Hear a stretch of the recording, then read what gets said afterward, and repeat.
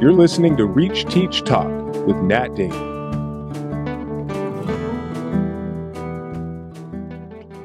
I am pleased to have Matthew Arnold here. He is a 25-year educational technologist at several schools from Chicago to Los Angeles. And Matthew, we're going to be having a chat today about technology in the classroom. And, you know, it's good timing to have this podcast episode because there's an article I read just about a week ago in the Wall Street Journal about parents who are pushing back on their kids' school districts, and really with a greater voice now and a greater concern, because what they are arguing is that there's been all this money spent on technological hardware in the classroom, and yet what are the results? What's the return on this investment? And in fact, not only that, what parents are seeing and questioning is the positive, constructive use of technology and whether or not the technology is being used in positive and constructive ways. So there's the skeptical side of technology. We've been in about when I started teaching, it was 1993, and we had no internet, no email, and we had an office phone. And, you know, I'd be lucky if I got the message that, you know, my parent called me and I need to get back to her. Whereas today, we've got email, we've got texting, we've got, you know, social media, we've got all the different angles of technology that have been pretty openly included in schools. I mean, it's very, very rare to come across a school that doesn't have a smart board or a one-to-one laptop program or whatnot in the classroom. So there's a lot to unpack about technology, and you know, because we can, and I'll have you start off kind of with the lens to start unpacking it with, because there is the social emotional lens, there's the educational lens, there is the psychological lens. We know that there are disturbing reports in research reports about students with higher levels of anxiety and depression today than 10 years ago. Then 2011 is a year when depression and mental health issues started spiking, particularly among girls, but also among boys. And that was also the year, one of the earlier years of the iPhone coming out. So, you know, all of this going from MySpace to Facebook to Snapchat to, you know, the black web, all of that stuff, influencing what really was meant to be a resource, this World Wide Web, massive sharing of infinite ideas and collaboration.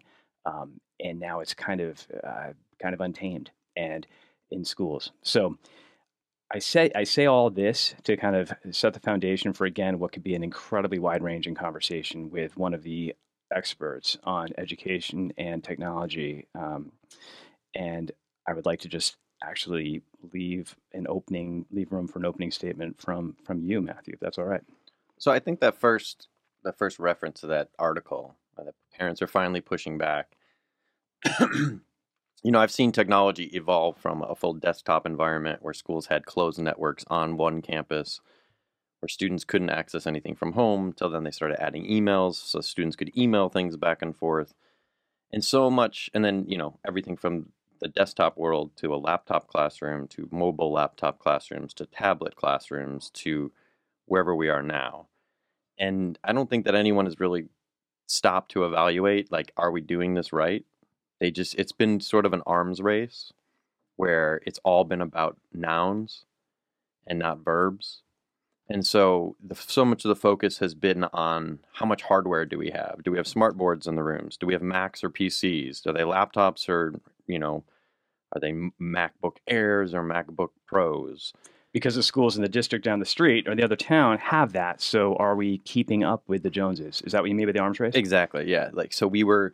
So that never, and then you see even on school tours. I used to one school I was at, we had to present as part of the open houses, and I'd have sixth graders coming in saying, do you guys have smart boards in every classroom? And I was like, well, actually, we don't really think that's a necessary tool for learning. You know, I always would use Vanna White as the smart board reference, because Wheel of Fortune? From Wheel of Fortune, because she seems to be she uses the most interactive board as a career. And other than that, you can be Vanna White, or you can be the guy doing the CNN electoral map tallies, and they have an interactive smartboard as well. But other than those two jobs, I'm not sure where that smartboard technology really comes to value. And I think teachers tend to have their styles that have evolved over the years, and putting everything into that one digital screen is not necessarily the most effective tool. It may be efficient. So if you're looking at things from like a profit margin, kind of time, space, paper printing value kind of metric, it would seem on paper valuable. But as far as the deeper meaning and how the children are learning and evolving from that, it's not always fully thought out. And so, yeah, so like the nouns of technology are, Apple, Mac, PC, tablet, smartphone, all that kind of stuff. And then the software conversation was a big deal at the beginning. It was like WordPerfect, Microsoft Works, Word.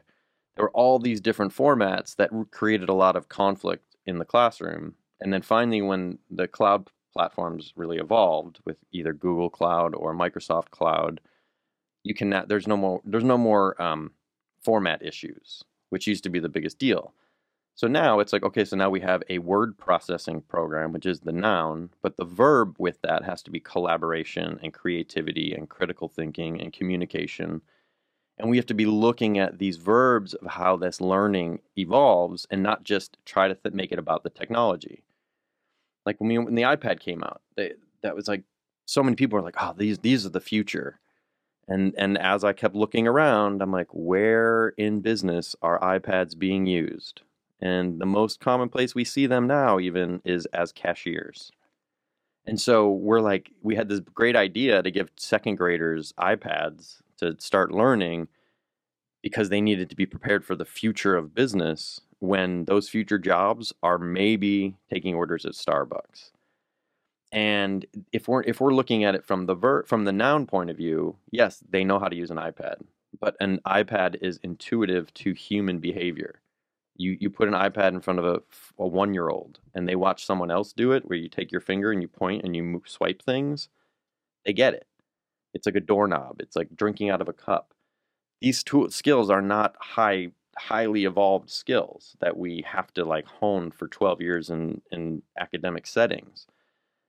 The things that we do need to hone for all that time in academic settings are collaboration, communication, empathy, critical thinking. Like getting those skills into students' consciousness is way more important than any noun of technology.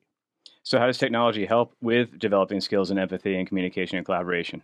Well, I think they enable, like, the two of us could collaborate on a document, and you can be in London and I can be in LA, and we can be working on the same document live. All the technology is doing there is bridging the gap, bridging the gap of time and space. 20 years ago, we'd be FedExing manuscripts back and forth, and we'd be collaborating, but the time would take longer. Now I can write something, email you, say, hey, I put something up. You can wake up in London. You can add to that document. And so that time gap has been bridged. And so we have the technology has enabled a lot of great things, but we have to continue to practice that evolution and learning. What about, so I was kind of being cheeky about how technology has helped with collaboration and empathy because, and you answered it actually in the most open way I could imagine, because you are saying this is very positive because we can communicate from 8,000 miles away. But you and I could be sitting right now across the desk from each other in a 7th grade English classroom. And how would technology be helping us collaborate on an essay or on a research report? Well, I mean, you can do that same thing. So essentially, the two of us can be sitting next to each other, or we can be 10,000 miles apart. And as long as we're sitting at that same document, the verb and the exercise that we're doing is collaboration. And whether we're in the same room, whether we're on the same device, whether we're doing it on a piece of paper, that is the important skill. That's why technology doesn't always open up these 21st century skills. We can be collaborating on a whiteboard. We can be collaborating on a big piece of paper. We can be collaborating just with a piece of clay, and we pass it back and forth. And that exercise is what is the important skill for learning. And technology only is supplementary to that activity. I get, and the book that I've been working on now for years is kind of documenting this technological evolution. I talk a lot about additive and transformative ideas. What's the difference between both? So like an additive technology would be, let's say for years you've been doing a crossword puzzle to help understand the Civil War vocabulary. So that's an ongoing worksheet that has value. It reinforces some memorization stuff that they have to know for these disciplines. But then, Apple will go and say, "Oh, well, once they have an iPad, you don't need to do those photocopies anymore," which is great. And you can then save 20 sheets of paper every time you're doing that Civil War lesson, but you have to add the cost of a $500 screen to go on that, plus the cost of the labor to deploy those screens, plus the backup to manage the damage that happens. And we see that like 15 to 20% of screens will break. And you give a fourth grader a piece of glass, and you have them working on a table that's 3 feet off the ground. Once in a while, those Gravity screens happens. are going to fall onto the ground and glass breaks. We don't give the kids glass cups to drink out of, but then we give them screens that are made of glass, and we think that's some type of 21st century skill that they're learning. I mean, I think that's part of the anxiety that we're seeing in kids. Is not only are they, when you have 10-year-olds, 11-year-olds walking around with $2,000 computers in their backpack.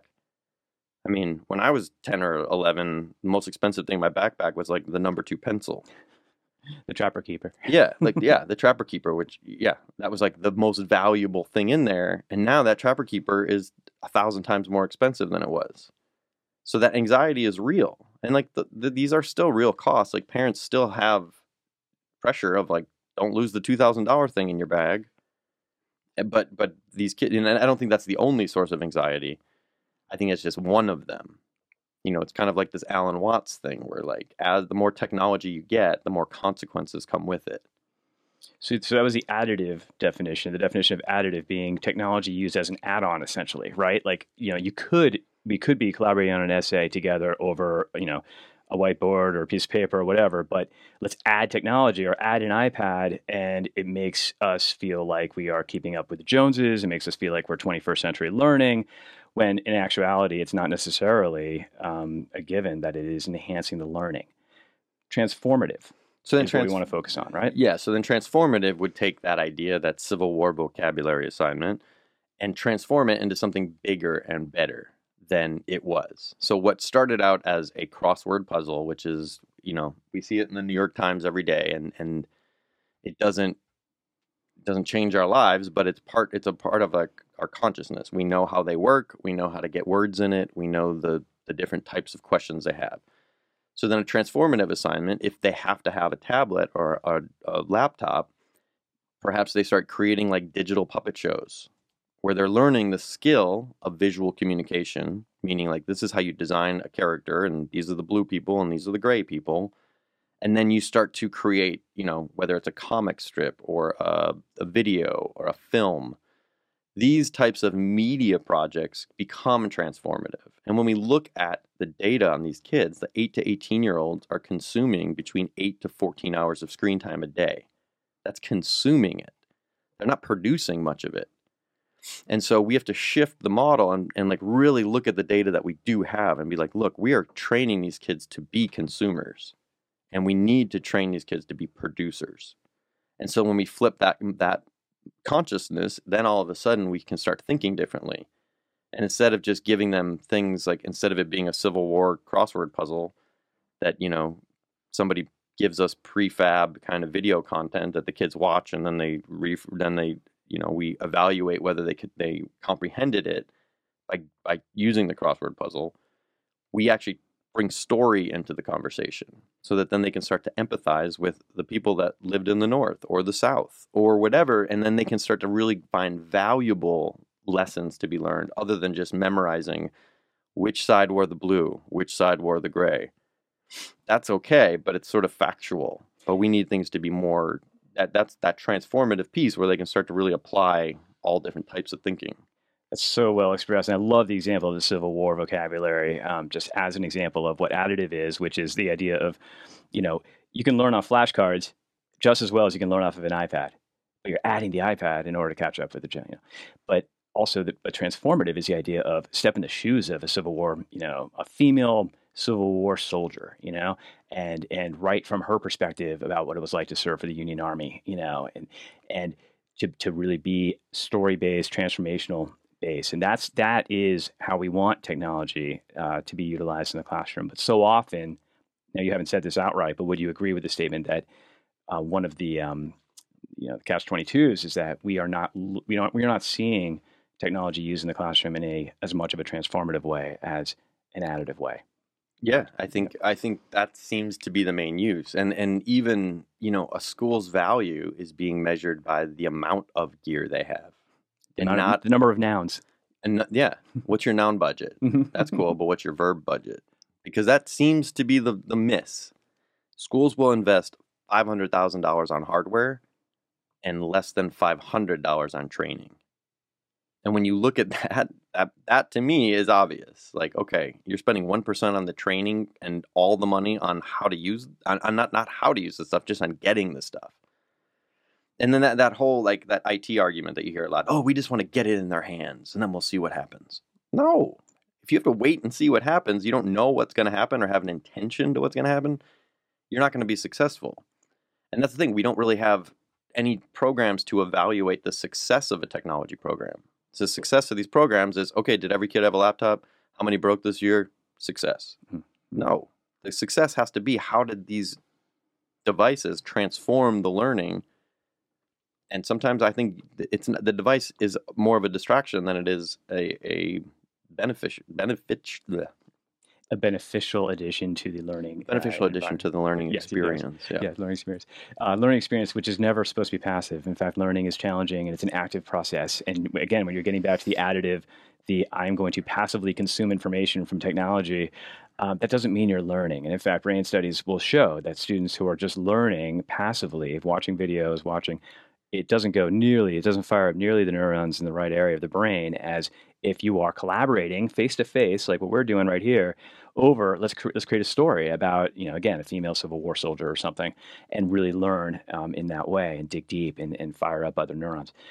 So this is interesting, and this has been a really focused on the instructional part of technology and its pros and its cons. What I'd like to actually move into is more of the emotional and the psychological angles of technology in the classroom, because you said earlier that the anxiety an 8-year-old has when carrying an iPad in her backpack or in her hands. I remember when I was a principal at an elementary school, when we just had iPads, I remember requiring, when students were walking from classroom to classroom, that they had to hold the iPads with two hands, And I didn't think much about, like, I was saying that more for us, like for the school, because we know that, as you said, gravity happens, glass breaks.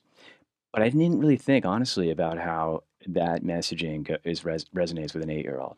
And an 8-year-old who wants to do well, who wants their teacher to like them, who wants to be a good person, like all kids.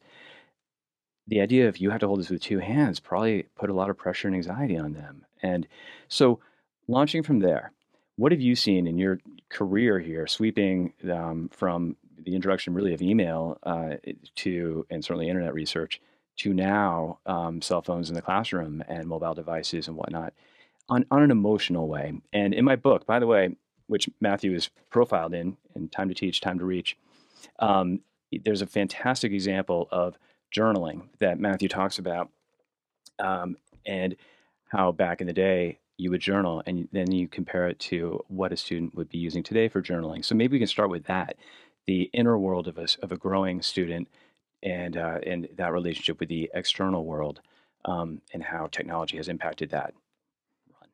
So I think, I like to talk about Best Buy a lot. If you go to the TV section at Best Buy, they got 12, 40 TVs on, and maybe there's 2 or 3 shows playing. Technology is that. There's always other TVs playing and access to other TVs playing and other ways to interface with the screen itself. And so the level of distraction is like we've never seen before. And so you can fall down the rabbit hole of your own personal phone, and 3 hours later you look up and you haven't done anything. You haven't accomplished anything. You haven't really learned much, but you've consumed a lot and you've interacted a lot. And without, a whole lot of awareness, you're getting these little dopamine hits every single time you text somebody. or they text you, and you're like, "Ooh, somebody wants to tell me something," and then you look at your phone and you're like, "Is it going to be 3 o'clock or 4 o'clock?" Okay, 4 o'clock, and then it comes like 10 minutes later. "Oh, someone said, is it going to be pizza or hot dogs?" Pizza. And then you're constantly like in our minds, that is the emotionally, like our bodies don't know the difference between getting excited for a text message or winning a slot machine or watching a sporting event. It's the same feeling, is what you're saying. The It's the same dopamine released is exciting and it's satisfying, and then we start craving that feeling. And so kids, when they're starting to be conditioned at that young level to be getting that dopamine response, which is the equivalent of what drug addicts are craving.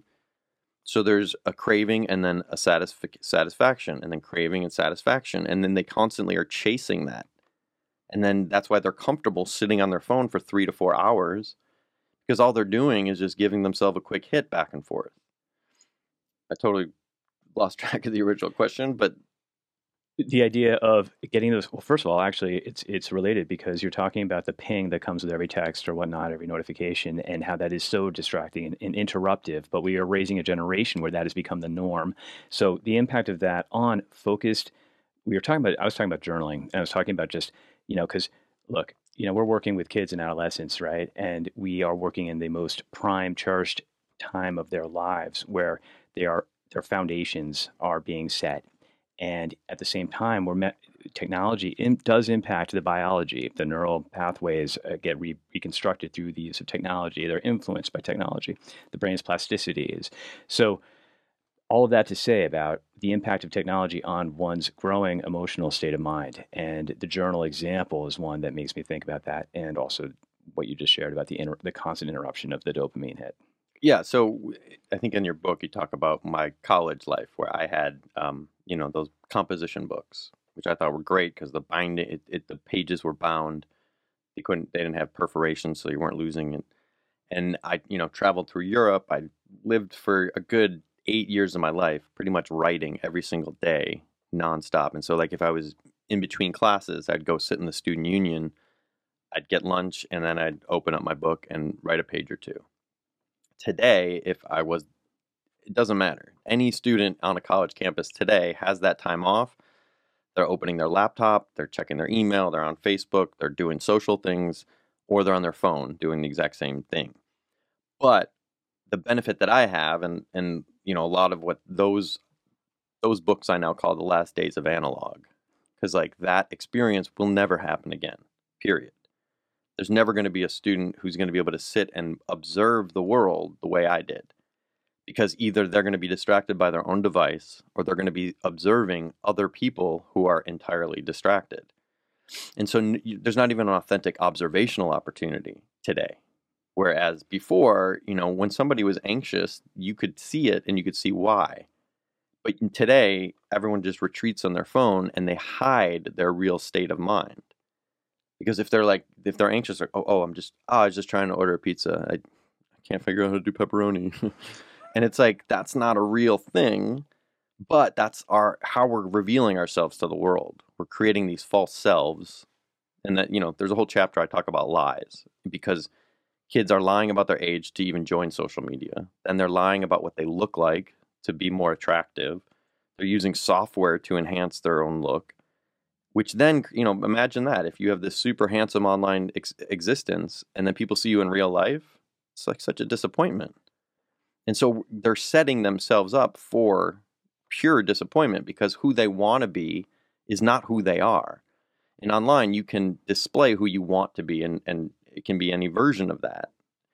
And so, like, this generation just doesn't have the time to reflect on who they are. Because this is the time where they are figuring out who they are. But what's happening with social media is kids are presenting a version of themselves, and then they're letting the audience dictate who they are. They're like, oh my God, they really liked when I wore that bow, so I'm going to keep wearing that bow and keep doing pictures in that bow and keep using this filter. And like, that's the inventory that's going through, especially young girls. That's the stuff that's going through their minds, because they're like, they are quantifying how successful they are. And then, like, I talk a lot with my film students about, how do you evaluate things?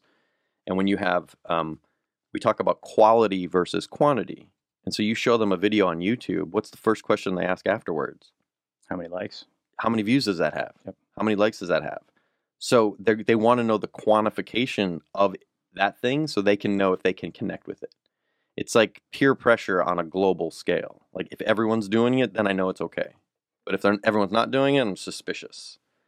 But what we have to do is get to them and let them start to think critically, both about who they are and doing that self-reflection on top of, who is everybody else and who are they trying to be as well?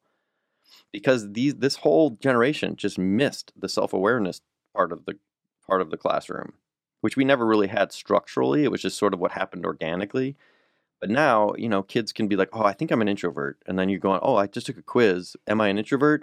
It says yes. And so you're trying to get me to go out, and I don't want to go out because I'm an introvert, see? Yep. And it's not because they're depressed. It's because they're an introvert.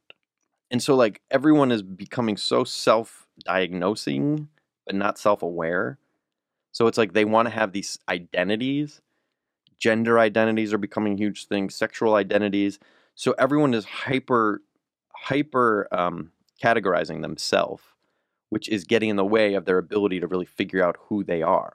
There's a nuance to really figuring out who you are and to a true self-definition. It's a nuance. And it sounds like when you've just been talking about this identity, the external identity, it sounds like they're figuring out which armor to wear, right, or which veneers to present themselves in. That's based on, it's fascinating how you said earlier it's about quantitative. They're using quantitative metrics, Matt, to gauge something that's interpersonal, something that is actually extremely qualitative and human.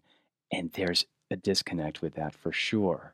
So if you were to give any advice to schools, or if you were to build a school today, right? Let's have this question. If you were to build a school today as a haven, an optimal haven for, kids and adolescents finding themselves so that when they're 18, they can leave to wherever, but have a solid sense of self-knowledge, how would you envision the school's approach to technology to be? So I like to call it access, not excess. And I think it's the school's responsibility to set that tone. And excess is, I think, where we currently are, where it's just kind of like pepper every part of campus and every lesson with some type of technology, where it doesn't have value. It's just quantity.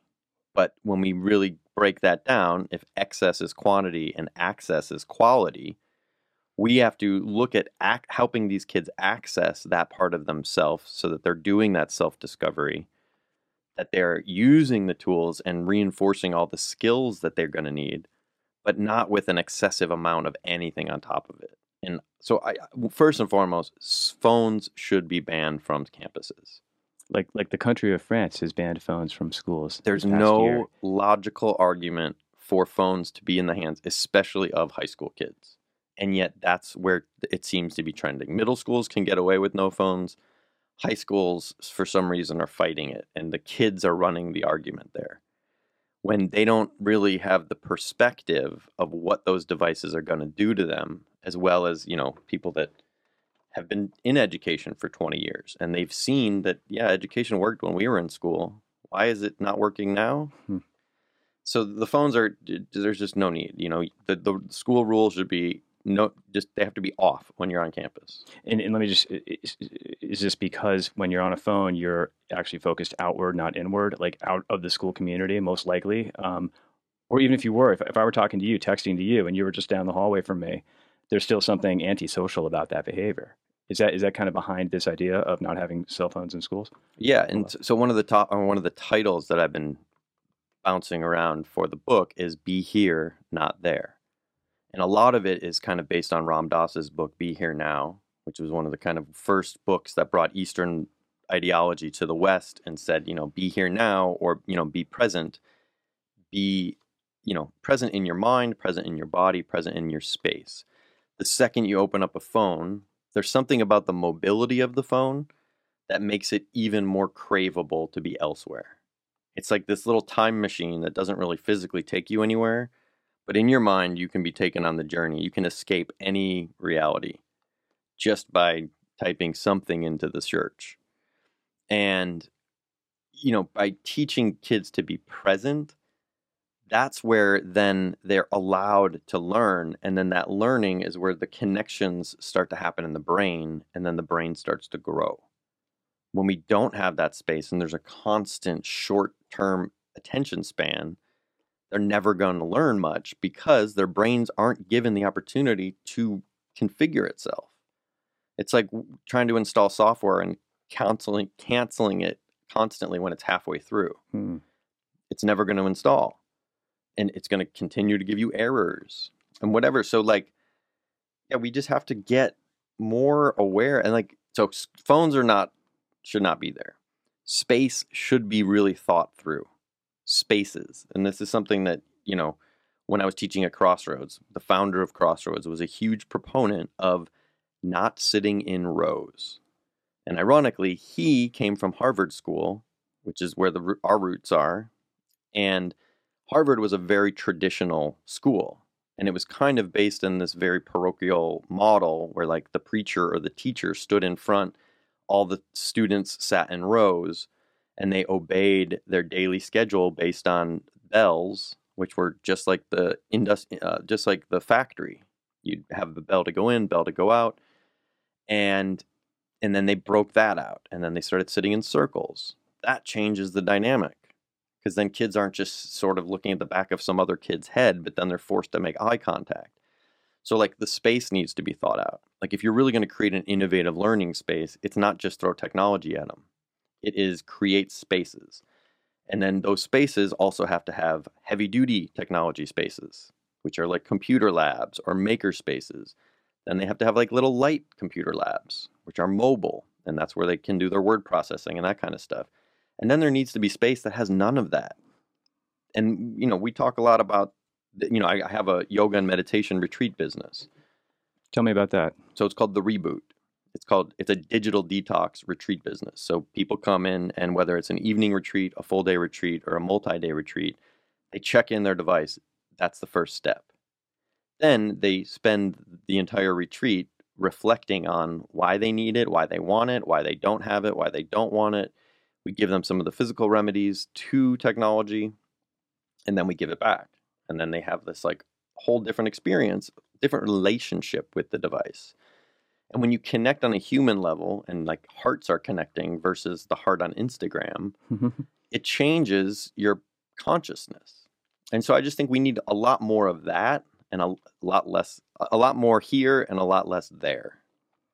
Matt, that's wonderful. And I hope you're able to build that school someday, because we all need that sense of presence, and that intentional use of technology, the transformative use of technology, not the additive use of it. And my last question actually for you is actually, if you could just share, you've been an educational technologist for 20 years plus. What's your journey been like? I mean, you know, start at the beginning. Like, what were you really a proponent of? What were you really excited about back in like the early 2000s, and then or late 20th century? And how has that evolved to where you are today? Because you are fascinating. I mean, this is, you know, you're somebody who's so incredibly well versed in technology and its use in education and teaching and learning and just growth. Yet you're also skeptical, and this conversation has been about the skepticism that you have and just the questions that you have. So how those questions arose, what your journey has been, and we'll just let you go and conclude from there. So I gave a talk in 2008, I believe, about the history of technology and how that informs where we are today. And when you walk backwards from 2008, which is sort of the date when the iPhone came out, and the iPhone was the precursor to the iPad. And so all of that stuff, it was the first time we had one device that could do all of these things, which is shoot video, watch video, edit video, write, read, compute, and, you know, all of the technology that we had in schools was one of those things was a different device. We had calculators, we had video cameras, we had video editors, we had microphones, we had all of these things, except they were all separate pieces of technology. Then all of that got squeezed into that one thing. And that's the moment. It's ironic that it was a slate, or it was a piece of glass, because that's on the timeline, that's what I call the plateau. And so it hit in 2008, was the time that we had HD video in our hand and we could share it, shoot it, read it, watch it, do all of those things with that one device. And we treated it like it was a Swiss Army knife. And schools were like, oh my goodness, this is amazing. This device can do everything. But today, if you're going to open a restaurant, you're not going to give your chefs Swiss Army knives because it has a knife and a fork on it. No, you're going to give them a proper kitchen knife, which is going to do that job perfectly well. And so the idea that we have to have one device that does all the things is very short-sighted, because like you need a good knife to make a good sandwich. And yeah, I can do it with a Swiss Army knife, and when I go camping, I do it, and I hate it every time. And so don't tell me that I have to use that one device because we're squeezing everything in one. And so what I've observed through that time, like before that, it was kind of like people were really figuring it out. And the big thing has always been a prominent theme is fear. Fear has always been the driver, whether it's politically, whether it's worrying about not being as sophisticated as that other school. So we have to make sure that we have top of the line everything. And like, what is that fear response? Like, who cares? If you have Macs at one school and Chromebooks at the other, they're all using Google Docs. It's like one has a $1,200 interface and the other one has a $200 interface. So who's really smarter there? You know, some are driven by the fear of being seen as inadequate, the fear of not having a Cadillac in your driveway because the guy next, you know, it's like that keeping up with the Joneses thing is real and fear is the driver. And so schools have always been driven by fear. And so 2008 until about 2012, that's like kind of the early days of social media. Facebook was born in about 2006. YouTube was born in 2004. When was MySpace born? Like 2004. But it died soon after that too. Facebook. But what happened is like we didn't pay attention. And we see the effects it's already had on our elections because nobody was paying attention. And social media has just grown like this parasite, and we've all fueled it. We've given them all the data they need to know. They know that I love to look at these kind of videos, and I hate to look at these kind of videos, and I will engage with these kind of videos. And so that whole thing has just been this massive manipulation of humanity by understanding our most primitive data sources. And so 2008 was sort of that plateau. And then 2014 to 16 is when things started to go bad. And that is the time when everything hit ahead. Students were really starting to have phones. And then you worked earlier than that, kids were starting to have social networks. But it was that time when kids had phones and social networks, because what phones do is they immediately give you this whole private life. You need your thumbprint to access your data. I mean, remember the days when, you'd have a diary and you'd have a key and a lock and you felt like that was somehow private, but your mom somehow figured out how to do it and she could check in on what's going on? It's called a paperclip. They're not doing that with technology. They're just being allowed to run free and just kind of have these completely rabbit hole lives that their parents are not a part of. The parents aren't there to be supportive of it.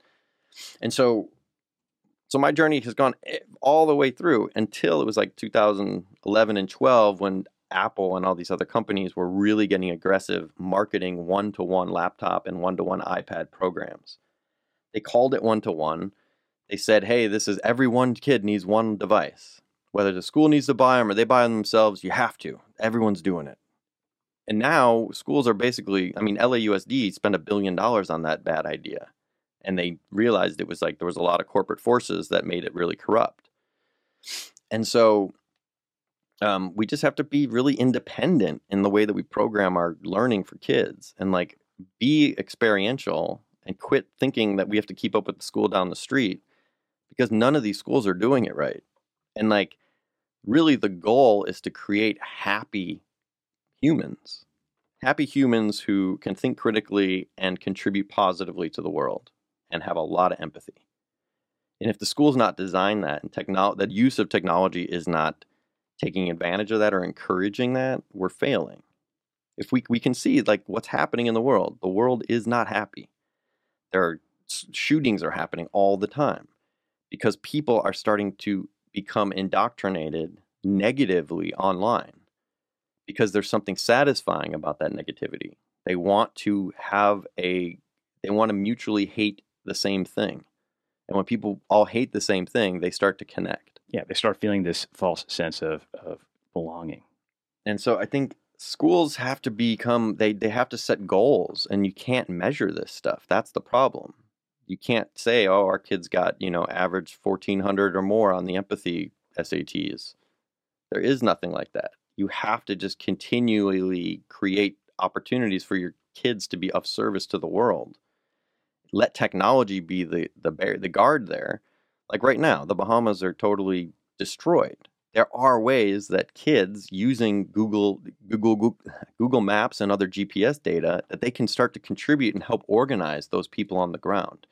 That would be a huge opportunity to teach citizenship, digital citizenship, and a way to communicate effectively with the world and create positive change. Instead, our kids are like, hey, I can't believe so-and-so is going to be on campus. We need to protest that. And they're starting to squash free speech. They're starting to avoid tough conversations instead of going face forward to bad or uncomfortable conversations. And so we just need to encourage all of this sort of happiness.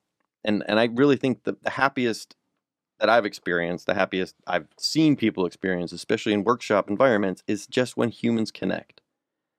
And schools just need to have more manufactured opportunities for just connection, whether it's just having a silent circle, just, doing intimacy workshops, letting kids feel comfortable being vulnerable and not creating these fake versions of themselves that they keep putting forward because they can, and they can actually quantify the success of it.